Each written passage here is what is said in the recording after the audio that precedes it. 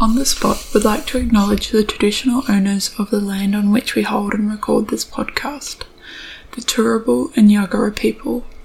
We would like to pay respects to elders past and present and extend that respect to Aboriginal and Torres Strait Islander people who listen to the podcast. Hi, welcome to my podcast, On the Spot. My name is Sophia Maxon and I am your host. This podcast will be talking about people, we'll be talking with people in the arts who are disabled, neurodivergent, chronically ill, and historically underrepresented. This is the first episode and I am so excited. I was so excited this morning when I was like, I'm going to do the first episode. Which is really funny. I'm just so excited because I've had this idea to do a podcast in my head for ages and I just haven't been game enough to do it, but after some encouragement from my housemate and best friend Kristen, hello Kristen if you are listening, I was like, why not do it? It sounds like such a great idea. So this will be essentially a podcast that I'll record probably bi-monthly, and if I don't have a guest on, I will usually talk about an article that I've seen during the time that I've been researching for the episode. So I've got one for this week, and then afterwards I'll usually chat to you guys about a topic of interest, which I have that for this week. And if not, if there's a guest on, I will usually talk to them about what they do in their arts practice and lots of different things. It'll be a very amazing conversation that I'll be able to have with lots of different people. So yeah, I am super excited and I'm very good at talking. So this will go pretty well, I think. So yeah, I thought I'd mention a bit about me. If you don't know me, I am a musician who is neurodiverse. I was diagnosed with ADHD at the age of 20, and that was sort of after the year of COVID and, sort of discovering that what I was existing with at the time was not really working that well and went into sort of looking at just getting a diagnosis, which was really helpful in so many different ways. It was so helpful. And I have sort of been on a very, very, very crazy journey of playing and advocacy, and in the last year especially, I've just had amazing crazy things that have happened in terms of my advocacy, which is so cool. And I am always so thankful for those things. And I was talking to Kristen, my housemate and best friend. I will just refer to her as Kristen, if she doesn't mind. I was talking to her about what sort of the next steps of my advocacy might be, and she suggested a podcast, and I had said to her that I'd been thinking about that for a while. And she was really like, you could talk to people and talk about lots of different things. I was like, that sounds so exciting. So I made the jump and I bought a microphone, which is very exciting. But so that's a little bit about me. I also like to ramble a lot because I have ADHD, so that makes sense. But also a bit of the ramble might get cut out of the episode. So this week's article, well, not just article, but sort of amazing thing that's happened in the media, sort of goes in, well, definitely goes into politics, is about the Senate's inquiry into ADHD care, the Greens. So this article is by greens.org.au. Doesn't say who wrote the article, but it's saying that the Australian Senate has formally backed a proposal from Australian Green Senator Jordan Steele-John to hold a Senate inquiry into attention deficit hyperactivity disorder assessment and support services in Australia. Senator Jordan Steele-John proposed the inquiry in the hope of addressing common barriers to adequate ADHD assessment and care, as well as establishing possible policy interventions to improve accessibility and outcomes in this space. And I will link this article down below. It's sort of just more of a statement that the Greens have made. It's very, very exciting, and I am so glad that someone in politics has decided that this is a really important thing to be brought about. So there's an article, political reporter Claudia Long, that was posted on the 29th of March this year, and I'll link it in the show notes. The title is ADHD Inquiry Announced, but Federal Government Urged to Make Sure It Listens. And essentially, sort of beginning of this article says, ADHD will be the focus of a new parliamentary inquiry with senators from across the political spectrum set to examine the impact the disorder is having on people around the country, which is very exciting. It's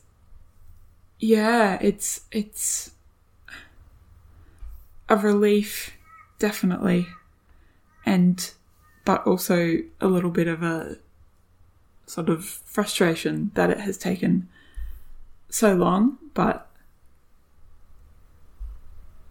yeah, I hope that some more can be done in terms of not just ADHD, but lots of other neurodevelopmental disorders. Yeah, that will be discussed, because ADHD is just one of them, and I think that there's a lot that we can definitely do. Yeah, and I think that definitely that talking about these things has made an impact in having the media talking about it and having such a big impact in Parliament as well. It's very exciting, and it's not just the fact of that they're bringing an inquiry to Parliament. It's that, that it's going to be considered to be looked into, the NDIS providing support, potentially addressing the huge waiting lists that psychiatrists have for diagnosis, because some people I know wait entire 1.5 or 2 years to get a diagnosis. And I mean, just because it affects so many people, ADHD does 1 in 20 Australians, and it is definitely overlooked in childhood, especially in women. And yeah, it's great to see that it's being brought to light. And I could rant about ADHD for so long, and maybe some people would be really wanting to hear about that, but I thought I'd just talk about that because it was very interesting, very exciting for me. But yeah, I had some other things to talk about, and not to sound sort of up myself and slightly wanky in a way. I wanted to talk about, I often get questions from those who also have ADHD about what is the best way to practice a musical instrument. And I guess this encompasses any sort of artistic practice where you have to sit down and have dedicated time to the instrument or to a practice, or even to study very hard. And I won't make light of it in terms of it is difficult. And I went through this entire journey in the last 2 years of being like, I can't practice, I feel like I can't practice, and I don't know what to do. And no one really tells you how to practice when you start an instrument, and that is unfortunate. And I think that sort of bringing light to the resources that I have found personally that work for me can be helpful. And I think that, yeah, it's something I'm doing a lot of research on at the moment. But I have one other article that I like to draw light upon that I think everyone that is diagnosed with ADHD or dyslexia in particular, since this is what this dissertation covers, is about. It's by a lady named Sarah, sorry if I'm not pronouncing your name correctly, if she was listening, Sarah Raviota, and she talks, the title of this dissertation is Practical Learning Strategies for Musicians with Specific Learning Disorders, Dyslexia and/or Attention Deficit Hyperactivity Disorder. And it was submitted as prepared for the degree of her Doctor of Musical Arts. She went to the University of North Texas. I will put the link to the dissertation in the show notes. And yeah, Sarah has done some of the most amazing research for us ADHD musicians that is so specifically helpful for ADHD and anyone with ADHD exceptionalities as well, and vast. I believe that I'd emailed with Sarah around at some point last year, just sort of thanking her for making this resource available. And she was so glad that it was so helpful. And as well, her husband also has published a dissertation. I will link that in the show notes too. But Sarah sort of goes on to talk about the science behind the conditions, which is quite interesting. And the most interesting things that she talks about, I find, are elements of, music notation and, how we process reading music notation. So it was something she really talked about. The processing of, this is taken from her third chapter, and it's called The Process of Music Notation Reading. The processing of musical symbols on the page involves several components that all must work in harmony. Notation reading can be a source of potential frustration for students with dyslexia/ADHD due to deficit literary skills, along with potential problems with visual processing, spatial and directional awareness, and working memory. And I remember reading that and I was like, this is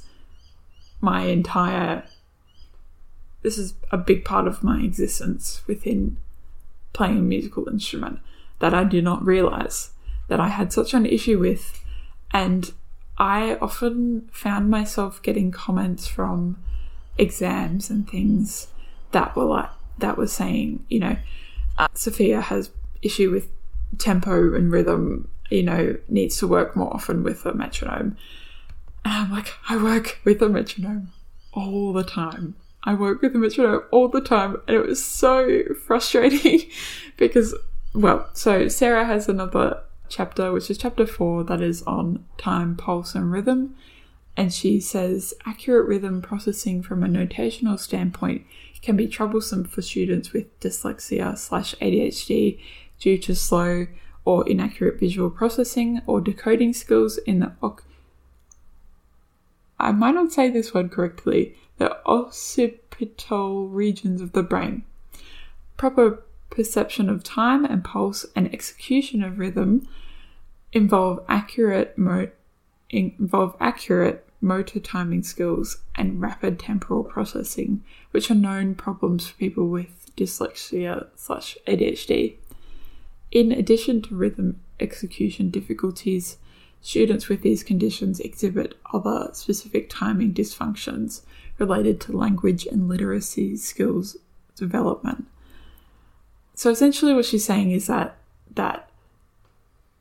internalizing meter and rhythm is quite difficult with ADHD because it has to do with internalizing meter, and that for some reason it's just quite difficult because of visual processing and sort of I believe that Sarah goes into it auditory temporal sensitivity, which makes a lot of sense, that it ties into a very brain wave thing, if that makes sense. Yeah, and she goes on to say that rhythm execution involves two processes: accurate motor timing skills and rapid temporal processing. The rapid temporal processing theory suggests a difficulty in perception of rapidly presented sounds, which can impair phonological perception and literacy development. That was a bit of a mouthful. Students with dyslexia/ADHD might find it difficult to perform with a steady metronome pulse or to accurately subdivide rhythms, despite being able to hear the beat. That is something that I also have quite a bit of difficulty with. And that auditory memory plays a big role in how we perceive rhythm as well. So, also with this amazingness of this dissertation, Sarah goes on to talk about and provide a very thorough resource that is a self-help manual. So she, and I often refer to this, I should refer to it more. She refers to practice strategies in music. So she talks about, I will just go through. So essentially she talks about lots of different things, especially, so for example, doing the sort of thing that you were taught in primary school and primary school music of putting word rhythms with notations so that you can process rhythms easier, which I do use quite often and should use quite more often, and it makes a lot of sense as to why you want to use them. So another that she suggests is using colours, so highlighting. I used to do this on paper, although it is a bit of an expensive switch, but I went to use an iPad because I use Fourscore, which if you have ADHD and you play music, I highly recommend having an iPad, because on Fourscore you can scramble things around really easily and move things around so that you can create a little game out of your music, as I like to call it. I like to grab parts of pieces and then just literally scramble the bars within each other. And Fourscore also lets you highlight things. So Sarah suggests highlighting things like key signatures and changes of key, articulations if you need to. Yeah, so things like that. So Sarah also encourages a thing called finger tracking, which is using the index finger as a physical cursor whilst reading music. It incorporates kinesthetic touch. It helps with processing. It helps with awareness of note position. She also provides a toolbox of rhythms. Yeah, there's so much in this dissertation. I highly, highly recommend looking at it. It is so useful. But yeah, I wanted to mention that whilst also talking about different ways to plan practice. I know as someone with ADHD, it's very hard to plan practice because there is just like it. I guess just sitting down and doing the work of planning is one thing, and then also sticking to that plan is another thing. I find that quite difficult myself. I find that I go through ebbs and flows of things that work and things that don't work. I find that at best of times I will have an outline in my head of what I need to do, but I usually do need to write sort of a priority list of things for the week, because I might get to the next week and be like, oh no, I haven't practiced this thing for my lesson and I was meant to have it done by this week, and that's not good because I've been doing Brahms instead. But I am working on that, and it's a tricky thing. I think definitely, yeah, it's tricky. I'm not going to sugarcoat it. I think as someone with ADHD, I find that I often look for like these quick fixes. My teacher very often says that I want things immediately, which is not a bad thing at all, but it just means that I get a bit impatient with myself and I'm sort of want to find a solution as quickly as possible, which I've realised with music practice is something that you have to work at and takes time. So, I have sat down with myself quite a few times and sort of rejigged my practice schedule, and it has changed a lot, and it changes all the time, because I find if I don't have a sense of the plan changing, then I can get also quite overwhelmed and get bored in practice. And that's the thing that you want to avoid, is being bored in practice, because although I feel like we can think it indicates that, oh my gosh, we're losing passion for what we're doing, a lot of the time probably not. It just we need to incorporate a lot of different things, and that can take a bit of time and planning, but ultimately it does a lot of best work. So I often talk about interleaved practice. Essentially, I'll grab up another article about it. And I did an article with ABC Classic that I talked about this in, and it is wonderful for helping with giving breaks within practice, just because, in turn of ADHD and needing breaks quite often, but this is something that anyone can incorporate in their practice, because having breaks a lot of the time is better than nothing. And yeah, so I recommend interval practice with everyone I talk to. It works for some people, it doesn't work for others.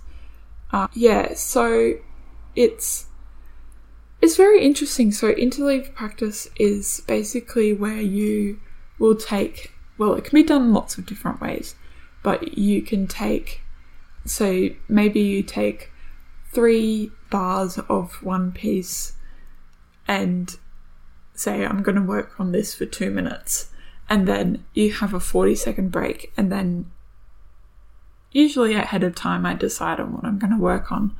Then you decide, I'll work on this bit for another 3 minutes, these 3 bars, and ultimately then in that time you were sort of working in a very detailed way on very small sections so that you can ultimately ensure that that process has been and that work has been put in your head, and that it essentially goes more so into your long-term memory than it does short-term, which is what we want, because otherwise it won't stay there and you will probably find it doesn't come back when you go to do it later. I find that this method of practice works wonders for me. It may not work wonders for other people, but I find that for a long time, and I do need to change it up often, but for a long time I found that it worked really well because I was able to do short bits of practice in like 25 minutes, and I was getting a lot done in 25 minutes in 2 different pieces a lot of the time. So I would go between, like, say, when I was using it a lot was last year before a recital I had, and I would use it on the most important sections. And after that, I would sort of go about practicing interleaves so that I could ensure that once I got to my recital, I had literally covered everything. And that was a nice thing to know, because I had felt in the past that when I'd done performances that there was always something left up to sort of judgment at the performance, and that's not how you want to feel in real time. And yeah, I found interleave practice so beneficial for me. I've got an article here by sorry, I'm unsure how to say the name. Shed the Music the Shed. Hang on, let me find The Shed, that talks about different strategies, and they're really handy because it sort of goes about talking about practice strategies in a way of circuit training, or, you know, lots of different things. And there are videos that are on their YouTube channel about it, and they're really handy because it gives you sort of these sort of things to grab from and do that makes practice quite interesting and exciting.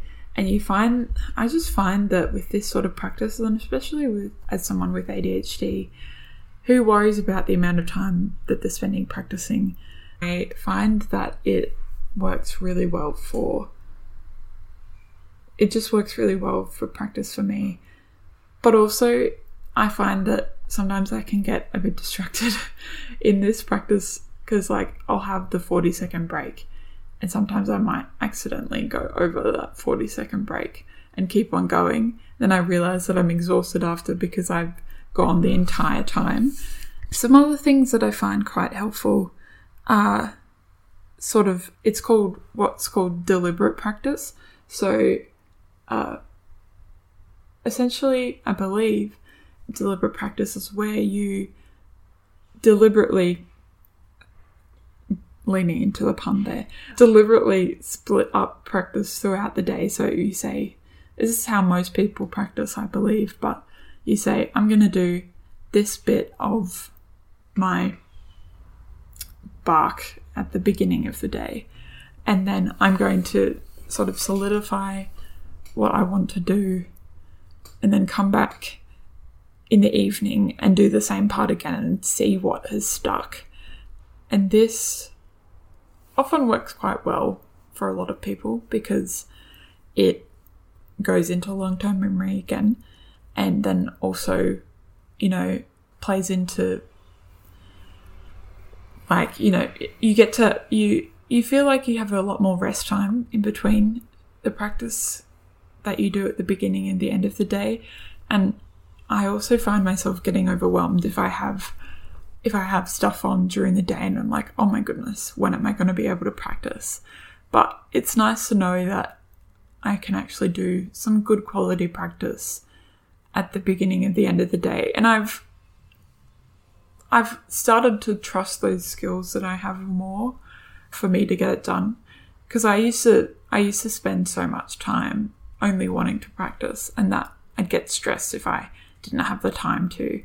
I think that's a very common thing that happens with musicians who need to practice consistently. But I think if you know how to and practice how to practice and get better at those skills, which is more exciting than it is daunting, you'll definitely find that your rate of improvement goes up.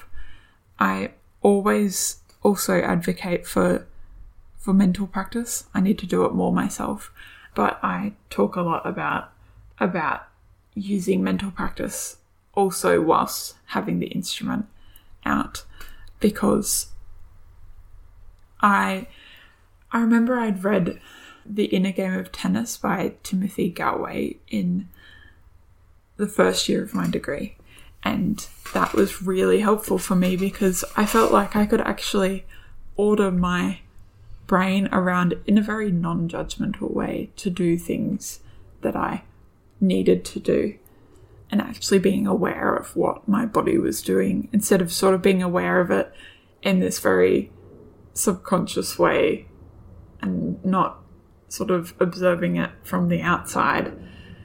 But yeah, those are just a few practice sort of suggestions, if you will, that I give to a lot of people.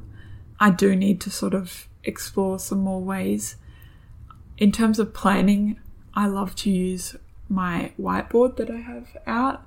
I also use my iPad quite often, and I try to find ways to make things as easily accessible for me, because otherwise the practice won't get done. So if I know that there's a plan there that I can refer to throughout the day, or if I know that there's a plan on my iPad that I can refer to throughout the day, I will go to it and use it.